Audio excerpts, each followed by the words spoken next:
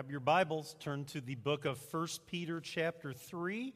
We are in week 5 of our 8-week journey through the book of 1 Peter, written by Peter, part of Jesus' inner triangle, his closest disciples, written late in Peter's life, 30 to 35 years after the death, burial, and resurrection of Jesus Christ, and in a much different context, a context of persecution. When Jesus walked the earth, for the most part, he was ignored by the Romans until the very end. But this is a different time. This is a different context. And so Christians everywhere are suffering a great, great persecution. And so Peter writes this book to encourage them to stand firm in the midst of persecution. To stand firm even though many might be thinking about throwing in the towel. They're asking questions like, is the faith worth it? Should I continue on as a follower, a disciple of Jesus Christ? And in addition to standing firm, Peter reminds first century Christ followers of the need to be holy in the way that they live their lives. Here's a quick review of where we've been. Week 1, we tackled the first 7 verses and saw that God has given us this incredible gift, this living hope, this new birth through the resurrection of Jesus Christ. Week 2, because of this great gift of salvation, Peter implores followers of Jesus to live lives of holiness, to be holy in all that they do. And we came away with the idea that if we want to be holy, a great way to try to accomplish that is to say, I want to look more and more like Jesus every day. I want to look more and more like Jesus when I go to work. I want to look more and more like Jesus when I go to the basketball game. I want to look more and more like Jesus in my home. I want to look more and more like Jesus wherever I go. Week 3, we jumped over several verses and looked at verses 9 through 12 of chapter 2. The takeaway is you are the very people of God. This is adoption language. Peter is reminding first century Christ followers, whether you are Jew or Gentile, God wants you. You are a chosen people. You are a holy nation. You are a royal priesthood.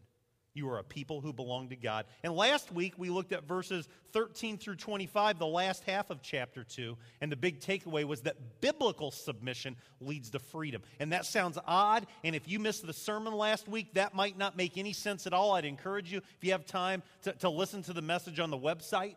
We put our sermons up every Monday morning. Karen Rice does a great job pulling that off for us. But the idea is that if you truly embrace biblical submission, it will lead to freedom.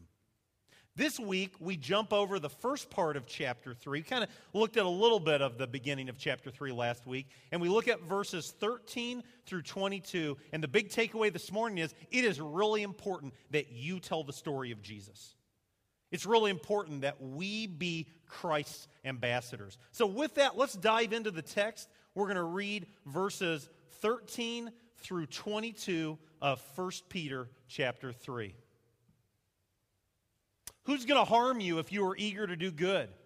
But even if you should suffer for what is right, you are blessed. Do not fear what they fear. Do not be frightened. But in your hearts, set apart Christ as Lord. Always be prepared to give an answer to everyone who asks you to give the reason for the hope that you have. But do this with gentleness and respect, keeping a clear conscience, so that those who speak maliciously against your good behavior in Christ may be ashamed of their slander. It is better, if it is God's will, to suffer for doing good than for doing evil. For Christ died for sins once for all, the righteous for the unrighteous, to bring you to God. He was put to death in the body, made alive by the Spirit, through whom also he went and preached to the spirits in prison who disobeyed long ago when God waited patiently in the days of Noah while the ark was being built. It is only a few people, 8 in all, were saved through water. And this water symbolizes baptism that now saves you also, not the removal of dirt from the body, but the pledge of a good conscience toward God. It saves you by the resurrection of Jesus Christ, who has gone into heaven and is at God's right hand with angels, authorities, and powers in submission to him. The word of the Lord, 1 Peter 3, beginning with verse 13. Why is it so hard to share your faith? Why is it so difficult when it gets right down to it to take what you feel in your heart on Sunday morning? You know what I'm talking about. The church service was just perfect. The Sunday school class just really hit you right where it needed to. You had the courage like you've never had before as you walked to the parking lot and got in your car. And then work arrives Monday morning. Then the celebration arrives Sunday evening with your family and friends. And what seemed like such a good idea to share your faith at 9:30 a.m. on Sunday is just gut-wrenching difficult at 9 a.m. on Monday, or 5 p.m. on Sunday, or 8 p.m. on Friday. Why is it so difficult to share your faith? Some of us, like me, we've been in the church literally all of our life. The first Sunday we were on this earth, we were in the church, and we've been in the church almost every Sunday since. But it's sermons like these that cause us the most pain. It's sermons like these, passages of Scripture like these, that make us sweat. We'll take the sermon on lust. We'll take the sermon on stealing. We'll take the sermon on sin, and we just have no problem at all facing that head on. But when we talk about evangelism, when we talk about sharing our faith, we start to check out. Maybe we grab our smartphone and we start thinking about sending an email to someone or checking out what's happening in the Olympics 10 hours ahead. We struggle with the idea of sharing our faith. And I have to tell you, it shouldn't be that way. Howard Hendricks put it like this: in the midst of a generation screaming for answers, Christians everywhere are stuttering. I think he's got it nailed right on the head. We struggle to share our faith. And so this morning, I don't want this to be a beat you up, kick you in the rear, make you feel awful kind of sermon. But I do want it to be an honest look at what we can do differently, what resources we have available so that we can truly be the salt of the earth, so we can truly be the light of the world. At second service today, a father, mother, and son are going to be baptized. And they're going to be baptized because after a couple years of seeking, someone sat down with them and shared with them the plan of salvation, the good news of Jesus Christ. And at the end of that meeting, they couldn't wait to say, yes, I want to be a follower of Jesus Christ. Yes, I want to submit to baptism. Yes, I want to start my life as a follower of Jesus Christ. I hope at some point in your life you experience that joy of being Christ's ambassador, of being able to share the good news with someone that doesn't know Jesus today. So with that, let's dive in. The sermon's really pretty simplistic in terms of structure. We're going to look at the how of sharing our faith, the why of sharing our faith, and the result of sharing our faith. So let's start with the how of sharing your faith. First of all, how do we share our faith? You have to have courage. You have to have courage. Look at verses 13 and 14. Who's going to harm you if you're eager to do good? But even if you should suffer for what is right, you are blessed. Do not fear what they fear. Do not be frightened. The first thing you have to have is you have to have courage that you can do this, that God will bless you, that you will be able to be Christ's ambassador. And right there for some of us, we're saying, but I don't know enough. I haven't memorized my Bible. Guess what? I haven't memorized my Bible either. I've never been through an evangelism explosion class. I don't have any Bible tracts.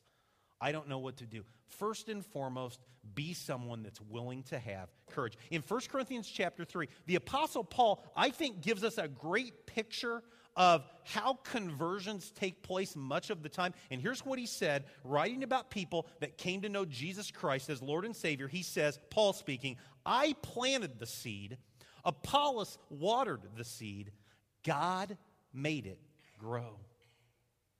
Paul didn't make it grow. Apollos didn't make it grow. God made it grow.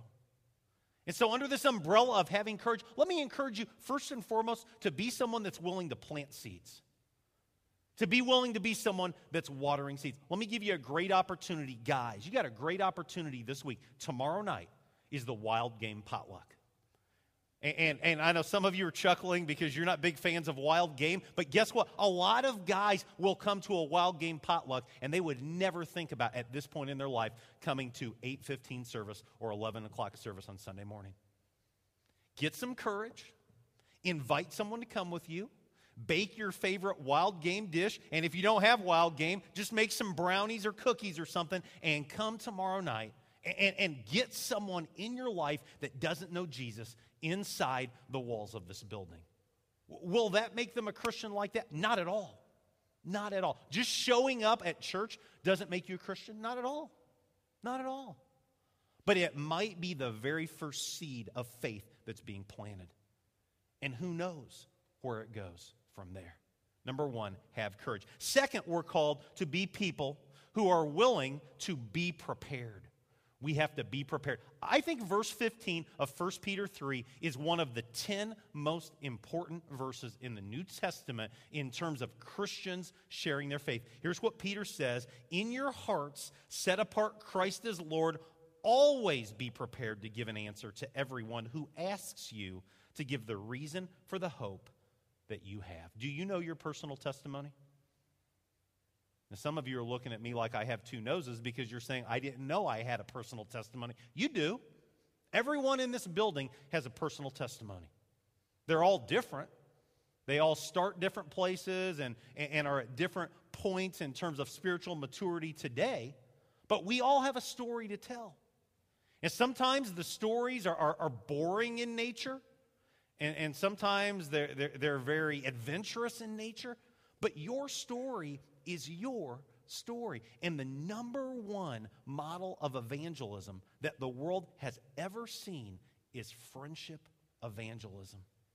It's one person telling another person the difference that Jesus has made in their life.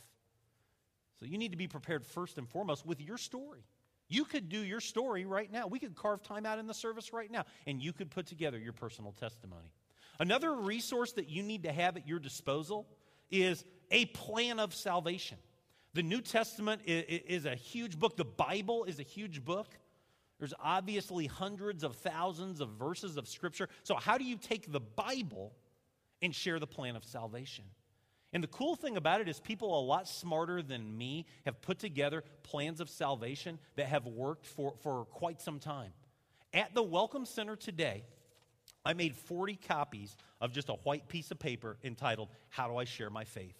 And it shares the Roman Road. Many of you have that. It shares Bob Russell's ABCD to Christ. Admit that you've sinned. Believe in Jesus as Lord. Confess that Jesus is the Lord of your life. Demonstrate your allegiance to Christ by repenting of sin and being baptized. I would love to see all 40 gone. I would love to see people begin to memorize the Roman Road. 3:23, all have sinned and fall short of the glory of God. 6:23, the wages of sin is death, but the gift of God is eternal life through Christ Jesus our Lord. It goes all the way to chapter 12. There's 6 verses, chapter 12. Do not conform any longer, but be transformed by the renewing of your mind. Be prepared. Memorize scriptures. Spend time practicing. If you have a spouse, if you have a boyfriend, girlfriend, if you have a sibling, if you have somebody, practice sharing your faith. Number 3, I think we have to be people who are always showing respect. Do this with gentleness and respect, keeping a clear conscience, so that those who speak maliciously against your good behavior in Christ may be ashamed of their slander. I think one of the real challenges for Christians today are Christians today. We're our own worst enemy at times. We get out of control when we're at work. We get out of control in social settings. We get out of control at neighborhood gatherings. We get out of control when we're outside the walls of this church. And I would just challenge you, whoever you are, to really think through the decisions that you make in terms of the conversations that you're a part of, the relationships that you're a part of. Nothing harms the cause of evangelism more than Christians who don't act like Christians. So am I saying you have to be perfect? No, because you won't be perfect. But there's a difference between saying, I'm struggling, but I'm trying to do my very best, and just kind of shrugging your shoulders and saying, I'm saved by the grace of God, so anything goes. Take conversations seriously. Look for opportunities to be a blessing. I've got to share a pet peeve with me, and I almost didn't share this because I know some people are going to be offended, but it has really bothered me for quite some time. Some of the conversations that I hear take place when people who don't go to church show up at our church, or when people who haven't been at this church for a very long time show up at this church. And I know it's kidding, it's joking, conversations like, I think I'm going to have to fall over so-and-so's in the church building. I can't believe that she's here today, trying to get a laugh. If I was that person, I'd turn around and walk out the door if someone said that to me. And so be wise. Show respect. Show the love of Jesus Christ. Someone comes to church that hasn't been here in 6 months, go give them a big bear hug. Give them a big kiss on the cheek. Well, maybe not the big kiss on the cheek, but let them know that you're glad that they're here. Let them know that they matter to you. And more importantly, they matter to God. Number one, how do I share my faith? Secondly, I want to talk this morning about why we should share our faith. Why should we share our faith? The first reason we should share our faith is because of God's unconditional love for us. God's unconditional love for us. In verse 18, Peter writes, Christ died for sins once for all, the righteous for the unrighteous, to bring you to God. He was put to death in the body, but made alive by the Spirit. God's unconditional love for us. Lance Armstrong has seen his reputation just really be destroyed by accusations of doping. But I want to talk about a conversation that I heard come from his lips that changed me forever when it comes to evangelism. That he wasn't really even talking about evangelism, but he was talking about when he beat cancer and was able to jump back into the world of cycling, how he made it kind of his mission to be an ambassador to raise money for cancer research as long as he could. And someone asked him, well, why would you do that? Why did you feel so compelled? He called it the obligation of the cured. The obligation of the cured. Friends, if you know the joy and the blessing of having Jesus Christ as your Lord and Savior, if when we read verses 1 through 7 of chapter 1, the great gift of new birth, of living hope, the inheritance that'll never perish, spoil, or fade, how can we keep that to ourselves? How can we continue to go through our lives with people that don't have that hope, that don't know the good news of Jesus Christ and just remain silent? Just kind of shrug our shoulders. Too many people have bought the club mentality when it comes to Christianity. I'm just in a club. It's just my Sunday morning thing. I go to church, I sing some songs, I give some money, I hear a boring sermon, and I go to breakfast, and it doesn't really change my life. And that's not what being a Christ follower is all about. The first reason that you should want to share your faith is because of God's unconditional love for you. Secondly, God's unconditional love for others. Probably the most famous verse of Scripture in all of the Bible, John 3:16. God so loved the world, he gave his only Son, that whoever believes in him will not perish, but have eternal life. And we've taken Sunday mornings and only looked at John 3:16. God's unconditional love, God's sacrificial love, and how God's love is available. I hope that we never grow tired of being able to acknowledge, yes, I should share my faith because of God's love for me, but also because of God's love for others. Well, we've talked about the how of sharing our faith and the why of sharing our faith. Let's wade into what happens when we share our faith. What happens when someone makes the decision that, yes, I want to be a follower of Jesus Christ? Well, the first thing that happens is salvation from sin. Salvation from sin. In verse 21 of our text, we see this. Speaking about Noah and the flood and the symbolism of baptism, Peter writes these words, "This water symbolizes baptism that now saves you also, not the removal of dirt from the body, but the pledge of a good conscience toward God. It saves you by the resurrection of Jesus Christ."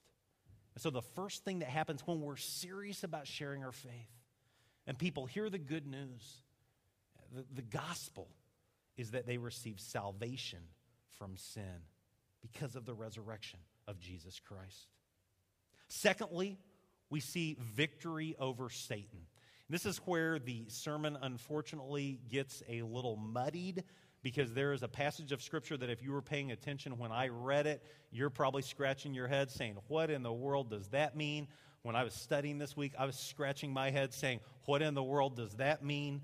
Look at verses 19 and 20. It says, through whom also Jesus went and preached to the spirits in prison who disobeyed long ago, when God waited patiently in the days of Noah while the ark was being built. If I were to try to write down maybe the 5 most misunderstood chunks of Scripture in my world, this is in the top 5 right here, okay?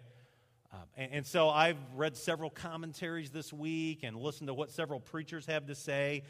There are 3 primary interpretations about what exactly Peter is talking about. One view is that Peter is stating that Jesus went to Hades and preached to the spirits of those who'd been disobedient in the days of Noah. That's one view. A second view is that the Spirit of Jesus preached actually through Noah. That during the time of Noah, during the time of the flood, the Spirit of Jesus embodied him and preached through him. The third view is that after Jesus' resurrection, he preached to certain supernatural beings who had been disobedient during the times of Noah. And every commentator was very crafty. They said after sharing the primary views that they really had no idea which of the 3 views were true. And so I'm going to say I don't really know which of the 3 views I would align toward. But this much I know, what Peter is trying to communicate is that Jesus Christ had victory over Satan.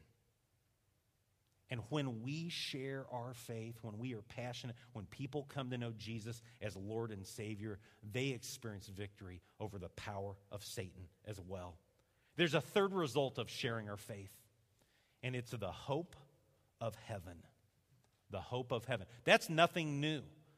The hope of heaven has shown up really in almost every one of these sermons, way back to the very first one, where Peter shared about an inheritance that'll never perish, spoil, or fade. But look at how he ends chapter 3. He says, who has gone into heaven and is at God's right hand with angels, authorities, and powers in submission to him. Author John White wrote this in relationship to evangelism, in relationship to sharing our faith. Here's what he said. He said, a good witness isn't like a salesman. Emphasis is on a person rather than a product. A good witness is like a signpost. It doesn't matter whether it's old or young or pretty or ugly. It has to point the right direction, and it has to be able to be understood. We are witnesses to Christ. We point to him. And so right now, what I want you to do, what I'd like everyone to do, is I'd like you to take your bulletin, and if you didn't have a bulletin, take an attendance card, some piece of paper, and I want you right now to write down just one name of someone in your life that doesn't know Jesus as Lord and Savior. And if you're here this morning and you're not a follower of Jesus Christ, I challenge you to write your name. Put your name on that piece of paper. Do that right now, please. One name. One name.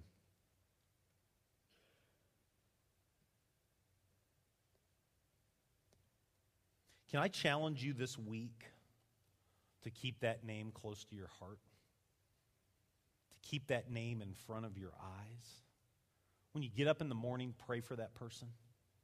When you get ready to go to bed tonight, pray for that person.